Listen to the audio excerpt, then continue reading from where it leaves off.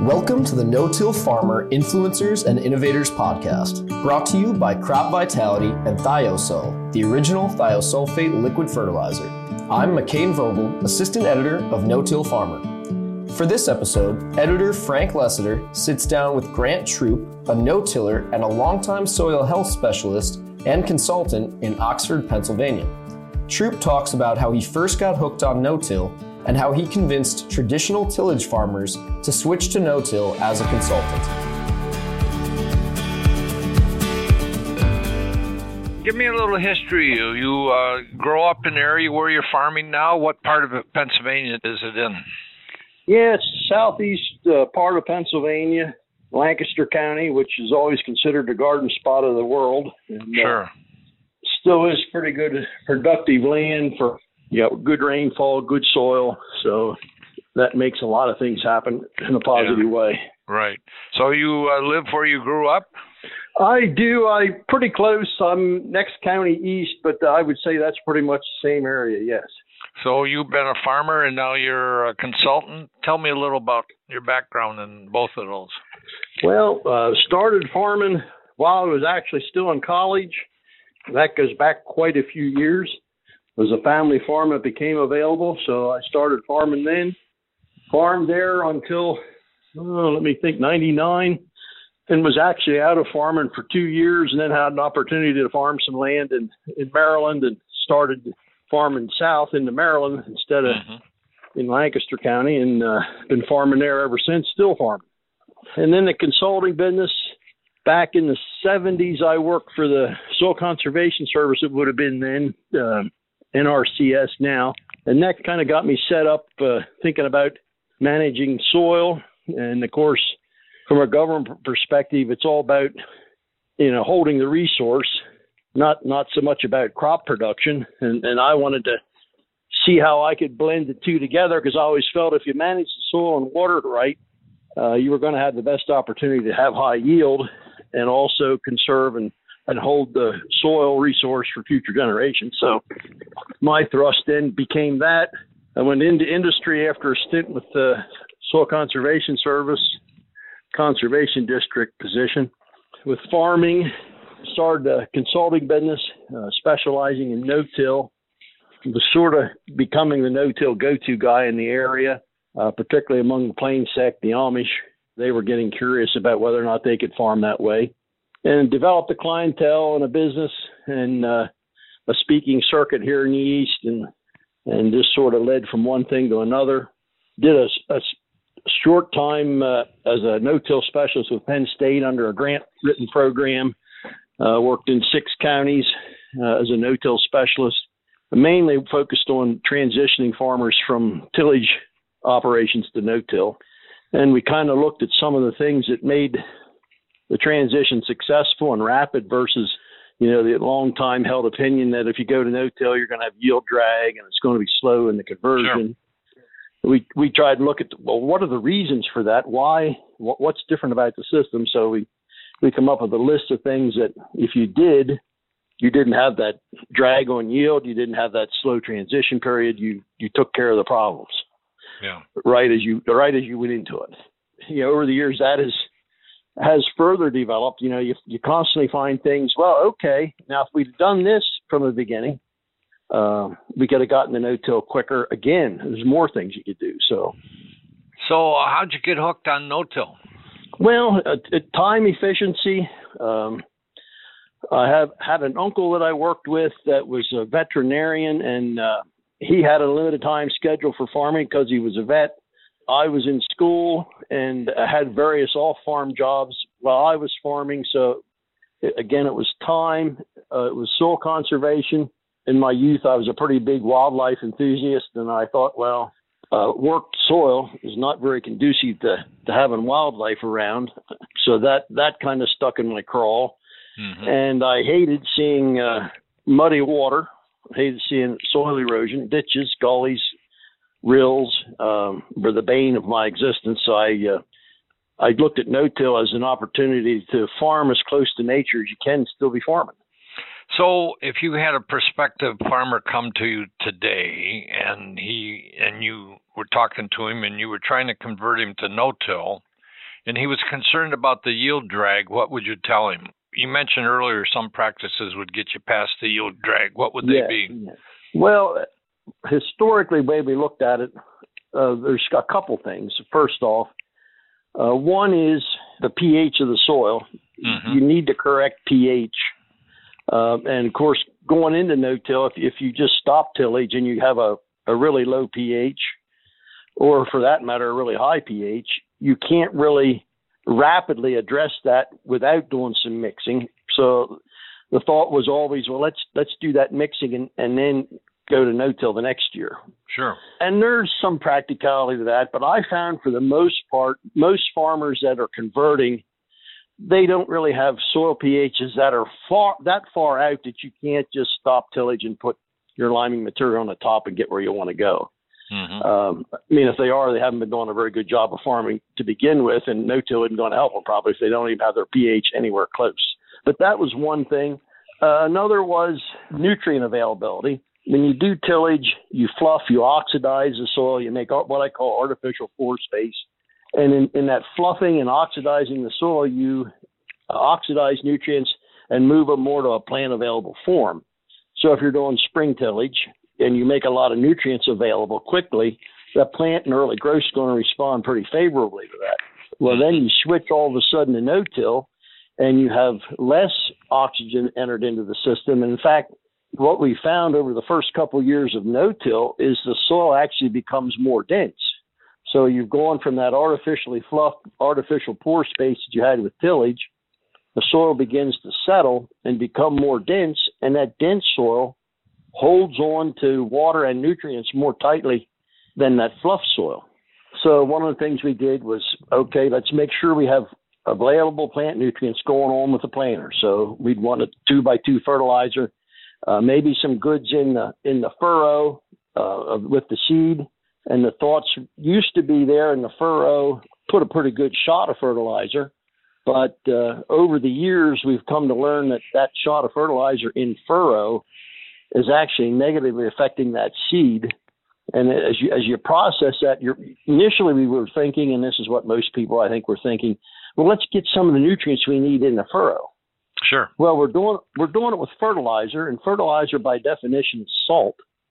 Right. So if we put salt in the trench and then the seed soaks that in, we get seed injury. And though you might not notice it looking at the crop emerging, looking down the row, working with high yield growers, and over the past 8, 10 years, 12 years, I've worked with a lot of real high yield growers.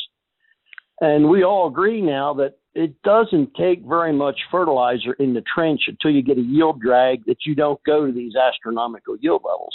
Mm-hmm. So we're concentrating on now some other things in the trench. It's maybe just a pinch of fertilizer and then getting a lot more fertilizer out in that 2 to 3 inches away from the row. But having some plant available nutrient available to the plant early that it was expecting to get from warmed, loosened, aerated soil with tillage was a big thing that made a big difference. And then holding on to water tighter with the soil becoming more dense, that made it that much more important to have that soil covered with some kind of residue or cover crop. That mulch provided more moisture available in the soil for the plant, which was having a harder time drawing up because the dense soil holds on tighter to water than the loose soil. So water, you can go into no-till in the first couple of years. If you don't have a lot of residue on the surface, you're actually more prone to drought damage than you are with tilled ground because the soil is becoming more dense. And by having a mulch cover on top, and we did studies back in the 70s and early 80s on that, where if we didn't have a cover crop and the guy wanted to go over to no-till, we'd make a box stall manure application or a straw manure, get a good cover on there versus almost bare ground, and differences with that mulch on the surface are astronomical. Right. And that becomes a little less important after you get soil structure reinitialized, going into year 3, 4, and 5, and you start to get some structure in that soil, and you get, natural pore space that's associated with soil structure, and then all those relationships start to open up and the thing opens up. But there again, like I said, if you don't put available nutrients and put a mulch cover on the soil to start with. Those are two big things that can give you a big drag. So with no-tillers, you wrote a comment on the dust storm in Illinois, which I picked up on. Pretty much you're talking about soils, but so no-tillers, 50% solids and 50% pore space would be ideal? Yes, that's the ideal soil to grow a crop in. 50% solids and 50% pore space. So if you looked at that all in 100% ratio, you'd want 45 mineral soil, about 5% organic matter, 25% of the pore space should be air, and 25% should have water in for ideal growing conditions. Mm-hmm. And what I was trying to get at in that article or that response in that no-till discussion with the cloud of dust, we talk about, and where I started here today was with the soil pH in transitioning to no-till. But we never stop to think, okay, we're adjusting that pH with ag lime. There are all kinds of ag lime out there. There's high magnesium lime, there's high calcium lime, there's other liming materials that you can get on the market. And all we think about is, what's the pH on the pH meter? Mm-hmm. And that can be so misleading, and it really sets us up in the wrong direction in no-till just to have a correct pH. It's all about how we get at the correct pH. So in other words, calcium is going to be a soil loosener. It's a bridge chemical. It helps the soil develop pore space. Magnesium is kind of a flattener of the soil. I learned this back in soil engineering in college. If you wanted to make a hard road bed, put magnesium on the soil before as you're making a foundation, and you'll have a hard, dense bed for that roadway. And it works that same way in a field. If you get too much magnesium, that soil is going to collapse, become dense. It's going to have poor infiltration. It's going to have poor water movement through the soil. We might have perfect pH on the pH meter, but that soil is set up to fail. So there's another beginning point going to no-till. Do you have your cations right? And in the cations, I'm meaning basically magnesium, calcium, and potash. Are they in the right ratios and the right amounts to set that soil up so it's as easy as possible for that soil structure to reinitialize? Because if they're way out of whack, it's very difficult for good soil structure to get reinitialized, especially in soil that's been tilled for years. Yeah. So what would be the normal and conventional guy, what would be his solids versus pore space? Near 50-50 or a long ways from that? Well, the conventional tiller is going to do his tillage, and he's probably going to be a little higher on pore space right after tillage. Mm-hmm. And then as that soil begins to settle during the growing season, he's going to be trying to hit that 50-50. Sure. Then till winter with the collapse of soil, it's probably going to drop a little bit below that, and perhaps get some soil sealing from rainfall, sealing the top, and there's all kinds of things that can happen there. But they don't happen as much if that calcium, magnesium, potash setup is perfect. Right. That soil will stay a little bit more open and take water, and no-till is just critical. It's just critical. You mentioned in this comment you made to us cation balance. Can you talk about that a little? Well, we look at the cation balance in the soil as a way to have a prolific crop. So you want plenty of calcium. And again, when you talk about plenty of calcium, it kind of gets confusing because there's so many soil labs use slightly different soil test methods and extractants. Mm-hmm. So you kind of have to know what the numbers mean with that particular lab. But once you know that, you can round off your magnesium to a certain level, your calcium to a certain level, your potash to a certain level, and then you start looking at the micronutrients, most of which are cations, your zinc, your iron, your copper, your manganese. You want certain levels of those to be most productive, have most productive capability of the soil. And it's kind of interesting to me many of our fungicides, historical fungicides, they were based on 3 elements, either zinc, manganese, or copper. And I can't help but think if we'd have done a better job of having sufficient levels of zinc, manganese, and copper in our soils, we wouldn't have needed those zinc, copper, and those fungicides. And as I look at soil tests across the country, again and again, they're too low for the modern type yields we're trying to get. And if they're not low, the ratios with other highly correlated yield nutrients is way off. We look at calcium to boron. We like to have that 1,000 to 1 when you look at the parts per million. Zinc to phosphorus, like a 10 to 1. And, I started to question some of those numbers years ago. When did these come out? Who come up with these ratios? Do they work? And there's been some interesting studies here that the Hefties in South Dakota have done an awful lot of work on the ratios. Hey, do these ratios actually make yield? And they have found that most of them really hold true. And they say they can correlate yield very tightly with phosphorus to zinc, phosphorus to copper, your calcium to boron, big time link to yield. So those are some things we look at. We want a certain baseline, and once we hit that baseline, and we have here in the East, of course, a lot of livestock farms with really, really high levels of phosphorus. Mm-hmm. And it's hard to hit that ratio with zinc because the phosphorus is so high. So we've learned to get the zinc to a certain level, and then because the ratio's off so much, we make sure that the fields that are like that, they get a supplement in the pop-up and the 2x2 of zinc to help balance that ratio, at least in a micro environment close to that row of plant. Sure. And we do that kind of thing with all the nutrients. If we have an imbalance, that's where we try to boost what we're doing with row fertilizer to make that growth environment for that year. It's going to be more difficult to get the whole soil balanced.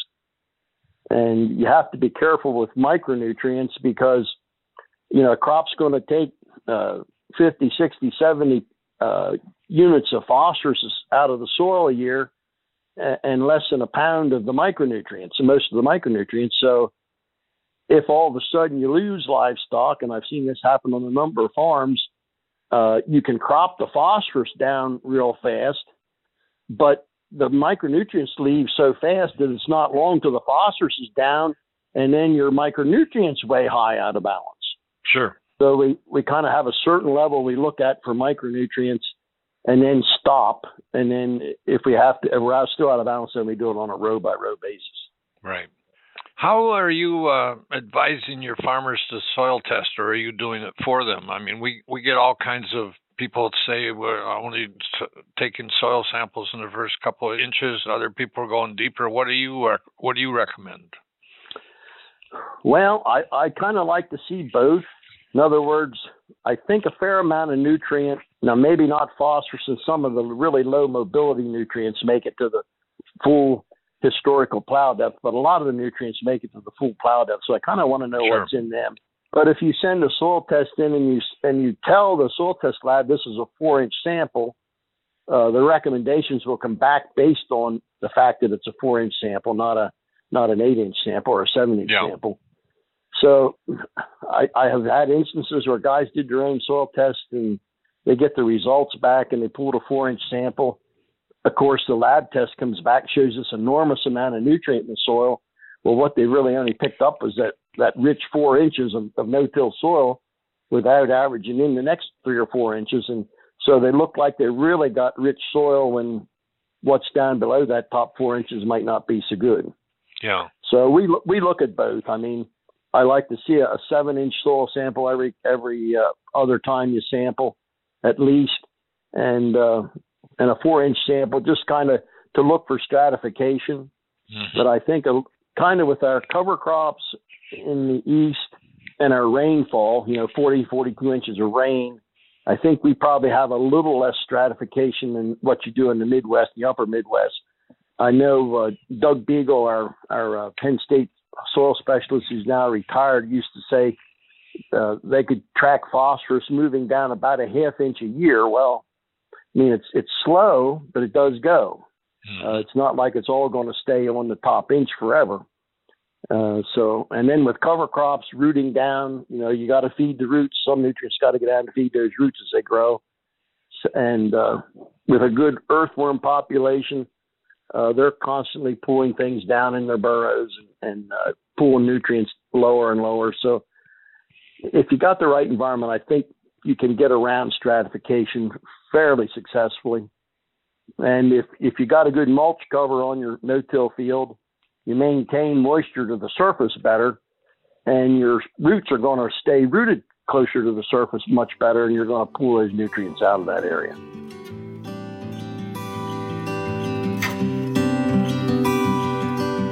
We'll come back to the episode in a moment, but first, I'd like to thank our sponsor, Crop Vitality and Thio-Sul, for supporting today's podcast. It's as important as ever to ensure you're getting the most out of your fertilizer. Recent studies from Auburn University and Crop Vitality show when paired with a UAN solution, thiosulfate fertilizers slow down the process that causes you to lose your nitrogen into the atmosphere and groundwater. Visit cropvitality.com to explore the studies on nitrification inhibition, check out the ebook Nitrogen and the Thiosulfate Factor, and learn more about Crop Vitality's thiosulfate fertilizers. That's cropvitality.com. Now, let's get back to the conversation.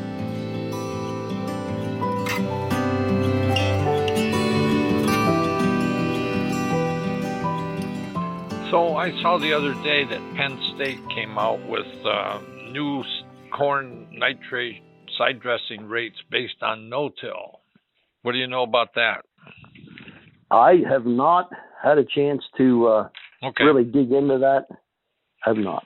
Well, I saw a news release from Charlie White, which was talking about how it made some differences in no-till. Okay, I won't pin you down since you haven't looked at it. Yeah. Well, I do know we work a lot with Waypoint Analytical to do our soil tests. They do a good job on using the Malik 3 testing system. And Malik 3 will pull out the nutrients that are available at the time of the test, and then it's a strong enough extractant that it'll pull out the nutrients that would be expected to become available over the growing season. So you kind of have a good feel of the pool of nutrients you have for that crop for that year. Right. And they're also very good at giving you a number of expected nitrogen release from that soil. And of course, that's sort of based on the CEC and particularly based on the organic matter content. And they're real good at helping you get a handle on, okay, here's my nitrogen program. What do I need to go with the roughly 100 units of nitrogen that no-till soil should release during the growing season? And so for years, so many guys have ignored that number. And I'll go on the farm and look at their corn, and I'll say, well, you don't have any firing. This might be late August. You don't have any firing here clear to the ground. I said, you got more than enough nitrogen. And then we'll cut stalks, do a silage harvest, and during the silage harvest, they'll cut some stalks off to send in for nitrate test. Sure. And they'll have some astronomical levels of nitrogen in those stalks, nitrate. And I'll say, are you doing anything to adjust? I said, you're doing your calculations. You got manure, you got some fertilizer, putting some stuff on with the planter. I said, we got to start accounting for what this native in that soil now that's releasing 100 to 120 units. And you can cut that out of the program somewhere along the line because it's obvious your corn plant has a lot more nitrogen based on that stalk nitrate test at the end of the season. And the leaves stand green pretty near down to the last leaf to the ground. I mean, there's no firing at all. Yeah. And, I'd like to see a couple of leaves at the bottom that are getting shaded and run out of nitrogen to fire to make sure you're not overloading the system with nitrogen, which can contribute to some loss into the environment. Let me ask you a question on something you mentioned earlier and make sure I got it right here. Are you saying a no-tiller soil test maybe every 2 years, that maybe 1 year you should do a 4-inch sample and the next year do a 7-inch? Yeah, I'd like to see that. That gives you some good ideas of what you got going on. Yeah. Right. Good. So you're working with a lot of Amish no-tillers. I've always maintained, gosh, you talk about time saving and efficiency. It really pays off for the Amish people with fewer trips across the field. So you must be dealing with some Amish people that are, or most of them would be pulling their planters with horses, right? Oh yes. Yeah. And that's a challenge now. You know, you think about that and you think, well, how do they do that? Well, when you think of the modern corn planter, everything's rolling. I mean, you're cutting into the soil a couple inches. Not many of them put fertilizer down in the ground more than a couple inches, and some just dribbled on top. Mm-hmm. So really, you're only cutting a rolling disc into the ground a couple inches. You know, the depth gauge wheels roll, the no-till coulter, if you're using that roll, the row cleaners, the closing wheels, everything rolls. So it's not really as hard to do with a team of horses as pulling something with a shoe on that gives you a lot of resistance. Right. Typical setup for an Amish, how many rows on his planter, how many horses? Usually 4 rows would be average. Okay. 4 to 6 horses. If they're only going to plant a couple acres that day, they'll go out with 4. If they're going to plant more acres, they'll team up 6 and go at it. So let's talk about cover crops, what's happening in your area. You've been at it a long time with cover crops. Tell me what's going on. Cover cropping is all over the place, and that's because ag in our area is becoming much more diversified. Sure. 25, 30 years ago, there were not near the vegetable-type farms. A lot of the Amish farms now maybe have a dairy or some kind of a livestock operation. They also have vegetable production or berry production. So they have a diverse number of things going on. And that offers you the opportunity to put out much more complex mixtures of cover crops, especially when you have vegetables that are getting done, you know, late summer, early fall, and you have time to establish some of these more, what would you call them, exotic? They're not really exotic anymore, but cover crops that you can't get to start late in the season. Right. So there is a lot more of that, and there are a lot more, you know, businesses, you know, taking care of that business, teaching their growers what to plant, when to plant, and trying to show them what kind of a benefit that brings to soil health. So it's much different than it was years ago. We still have a lot of farmers, though, that are in cash grain, that harvest is just too late to start much other than rye or wheat. So there's a lot of rye put out. Wheat where they're going for a wheat crop if they get it in early enough. And there's a few guys if they get too late, they'll put in wheat. And if it looks like it's a good stand and they have a good winter for it, they'll take it to grain. If they don't, it's just a cover crop going into next year. Sure. That gives them some options. Yeah. I looked up something we had written from you some years ago or a few years back, and you talked about cereal rye, how you were reducing the seeding rates. Can you talk about that a little? Yeah. One of the concerns, particularly on early no-tillers, is a concern about what am I going to do with all this forage I have on top of the ground. Sure. And one of the ways to deal with that is to have less plants per acre. It's going to give you less forage cover and make it easier to plant through. And I have mixed feelings about that. I really do to this date. Part of it is a balance between cost of seed and having an adequate amount of cover. Mm-hmm. So if I have steeply sloped land or a long slope, then I'll probably keep the rate up pretty high. But if I have pretty flat ground that I don't really have to worry much about it washing, and it's got a good calcium and magnesium ratio that I know the water's going to go in the ground, not be running off so much, there I'm a little more likely to go to a 2/3 or 3/4 rate versus 2 full bushels of cereal rye. But I'm sort of all over the place on recommending that, because if you're terminating that rye cover early, when it's, we have guys that will terminate when it's basically just leaves, hasn't even started to bolt yet. Mm-hmm. If you do that till mid-June in the east, most of that cover crop has disappeared because it was just lush green leaves. So you don't really have anything to mulch the field and hold the moisture throughout the summer, which is not a good thing at all.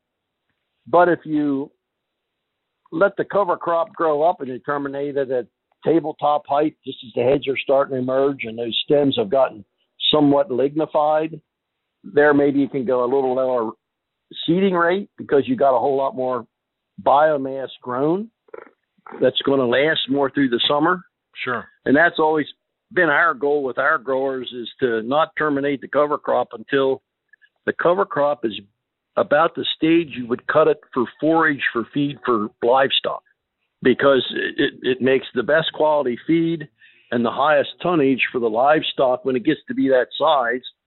And that's really the same thing you're looking to do feeding that soil life, is to have the maximum amount of biomass, but you want a highly digestible form for the soil microbes, because if you let stuff get too lignified, it's going to be too much of a nitrogen drain on that soil, and that's where you can get some yield reduction by requiring nitrogen from the soil to break that highly lignified cover crop down. We try to strike a balance of, hey, when would the dairyman cut that for the best quality forage to feed his cow? And that's the point we want to terminate it. And that's going to give you enough of lignified straw to fall over on the soil, hold the moisture, without being so lignified that it's going to tie up extra nutrients and cause you a deficit on nitrogen. How are your clients terminating their cover crops? The majority terminate it with a glyphosate product. Okay. That would be most common. There are a few that roll, but I would say the rollers are pretty much limited to folks that are growing a crop that they don't want the fruit to get on the ground. So if they're growing pumpkins, to have a rolled, more mature rye. Tomato growers are sometimes rolling cover crops so the tomatoes are setting up on top of some mulch instead of down against the soil. So some of those kind of specialty things. And then we have some growers that, not many, but a few that like to plant green. Sure. And but I don't think that is real popular. There's some guys that do it, like doing it, but it is not caught on with the majority of the farmers. Why is that? Why hasn't it caught on? Does it scare people? Yeah, I think it does. When I would want to plant into some like a cereal rye when it's green, and I've done it already, I wouldn't want the rye to be planted particularly thick, and I wouldn't want it to be overly staged. In other words, I wouldn't want it to be older than or taller than I'm looking for it to be. Sure. Because of the nitrogen penalty. So, and because you can't control the weather, usually when rye in this area is tabletop height, just as the heads are being seen in the boot, you're talking mid-April to the 20th of April, and the weather is extremely variable. So the ability to hit the right date to plant in that environment and get any number of acres done without the soil being too wet, you just add a whole lot of challenges that if you get the wrong weather, you can really be behind the eight ball. So terminating with glyphosate, once you do that, you kind of got your environment set up for planting, and nothing can go too wrong for quite a while. We've done a couple articles in recent years with Pennsylvania farmers who are cash crop guys, corn and soybeans, and they have this exactly what you were talking about. It gets too late to put in a cover crop, but some of them were going to short season corn. Is that getting popular, or is there too much of a yield loss on 90-day, 95-day corn, or not? Yeah, in the southern half of the state, there is too much of a yield loss. Up north, they might be dropping down a few days. Yeah. I think what's become perhaps more popular is guys are using things in furrow that stimulate really rapid early growth.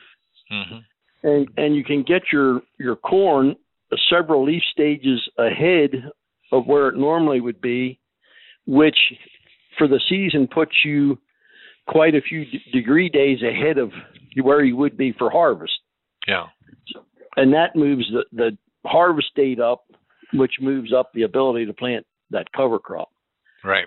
So that's been real popular. So what are you putting in? Go ahead. Go ahead. Yeah. As far as going to shorter season corn, if anything, with some of these technologies that are available with plant growth regulators and carbons and things, a lot of guys are actually looking at going with a couple day longer season corn because they can get it ahead of where it would be without those PGRs and other additives, get it ahead of a couple of leaf stages ahead so they can grow a little longer season corn and get a little bit more yield. Yeah. So you're talking about putting in the furrow some plant growth regulators. Are you looking at biologicals?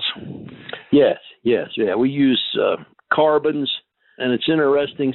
Some people talk labile carbon, in other words, pretty fresh stuff, sugars and carbohydrates. There are other groups that will talk about more about the humics and the humates. And what we found is it's really important to have both. The labile carbon is going to address, in other words, the fresh carbon is going to address nitrogen, phosphorus, boron, sulfur, those kind of things, cycle them, make them more available. And then the aged carbon, the humates and the humics, are much better at increasing availability of things like potash and copper and zinc and manganese, some of the things that you just need to get them available in the soil so the plant can take them up.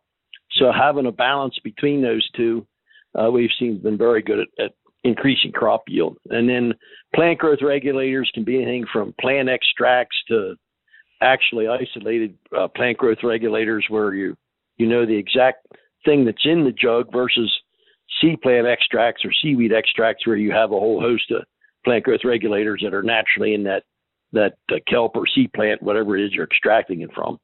But they're very effective at getting that plant to grow fast. I always like to quote Dr. Heininger from North Carolina. He says, in all his years of research, when he's done high yield corn research for many years, he says without exception, the fastest growing crop is the highest yielding crop. So that's right. That's been my whole thrust in no-till is, you always ended up years and years ago because you didn't do the right things with a slow growing crop. That's part of that yield drag. If you can do the things to make it the fastest growing crop, you have a real good chance to be a really high yielding crop. Well, with all these biologicals, how does a farmer decide what he can use or what he should use? Well, I think there are certain classifications of products that work. Mm-hmm. So the labile carbons, the humates, the humics, they're always going to help that plant take up nutrients. The seed plant extracts, I mean, it's rare that you don't see an uptick in fast growth with those things. Anything from seed plant extracts, they don't really name the plant growth regulators, but the seed plant extracts, of course, we know have them in. 2 actual named plant growth regulators like gibberellic acid or GABA or any of those kind of things that are on the market. They usually work well at getting that plant ahead of where it would normally be. So in other words, instead of depending just on moisture, the fertility, and the heat of the growing season, now we have things to put in there to improve nutrient availability and the PGRs to stimulate fast growth, that you can get some of these things to happen without all the heat that you were expecting or all the moisture you're expecting, and get your crop in that fast growth stage, which yields to high yield. I'm going to switch gears on you a little. A few years back, you wrote a comment for us on slug defense and then keeping insecticides and keeping them off the residue and in the crop row. Can you elaborate on that for me? Yes. What the latest research we've done on that, slugs continue to be spotty but widespread. This year, they're not much of a problem because it's been so dry in the east. So I'm not getting any reports of problems. Sure. But the last several years, we've had considerable problems. And one of the things, and this is confirmed with research from Penn State, that certain of the insecticides that are on the seed will kill the insects that forage on slugs. Okay. So if you have those seed treatments in place, the crop comes up, and the slugs feed on the crop, and then the predator insect comes along and eats Mr. Slug. It gets a toxic dose, and if the insecticide initially hasn't killed the insect, the dose from eating the slug does. Mm-hmm. So it limits the control of the slug. So the thinking is, well, maybe we need to back off from these seed applieds and use more in-furrow type stuff that maybe doesn't go systemic, or go to a chemical control. And one of the things we had used quite successfully was dribble fertilizer over top of the row. Mm-hmm. Slugs cannot stand any salt at all. The fertilizer is salt. Okay. So if you take a material that you need for the crop, like ammonium sulfate or muriate of potash or mixtures of those two, and dribble them over the row at reasonable rates, you make a salty environment that slug does not want to crawl into. Mm-hmm. And that's been very effective. Less effective where you don't do any row cleaning, because you got all that residue that, is going to protect them. They get under and have a place to go. But if you sweep the residue out of the row and then put that salt layer on top, that fertilizer layer, you can be pretty effective at keeping them from doing what we call significant damage to the crop. Yeah.